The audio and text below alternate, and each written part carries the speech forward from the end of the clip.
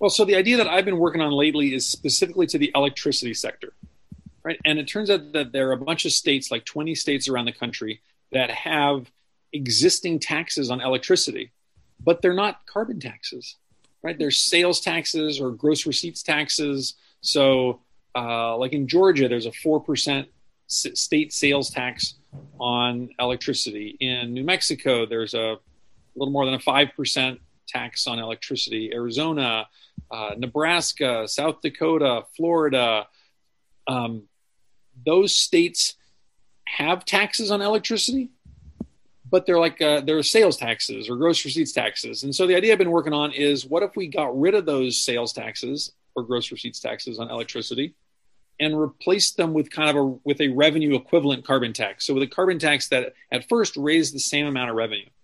So initially, your bill might not change at all, right? It's just that instead of a line on it that says sales tax, you would have a line on it that says carbon tax, but the amount would be the same. But the utilities now that are serving you electricity, the utilities would have this financial incentive to move in the direction of renewables and lower carbon energy sources. And over time, that incentive that they wouldn't have with the sales tax, right? Like the sales tax gets charged no matter what. But with the carbon tax, they have that incentive.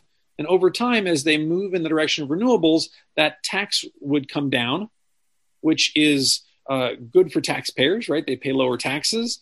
It's doubly good for climate action because you're cleaning up the electricity sector. And by making electricity less expensive, you're also making it easier to electrify other segments of the economy, like transportation, for example, right? You're making electric cars more attractive.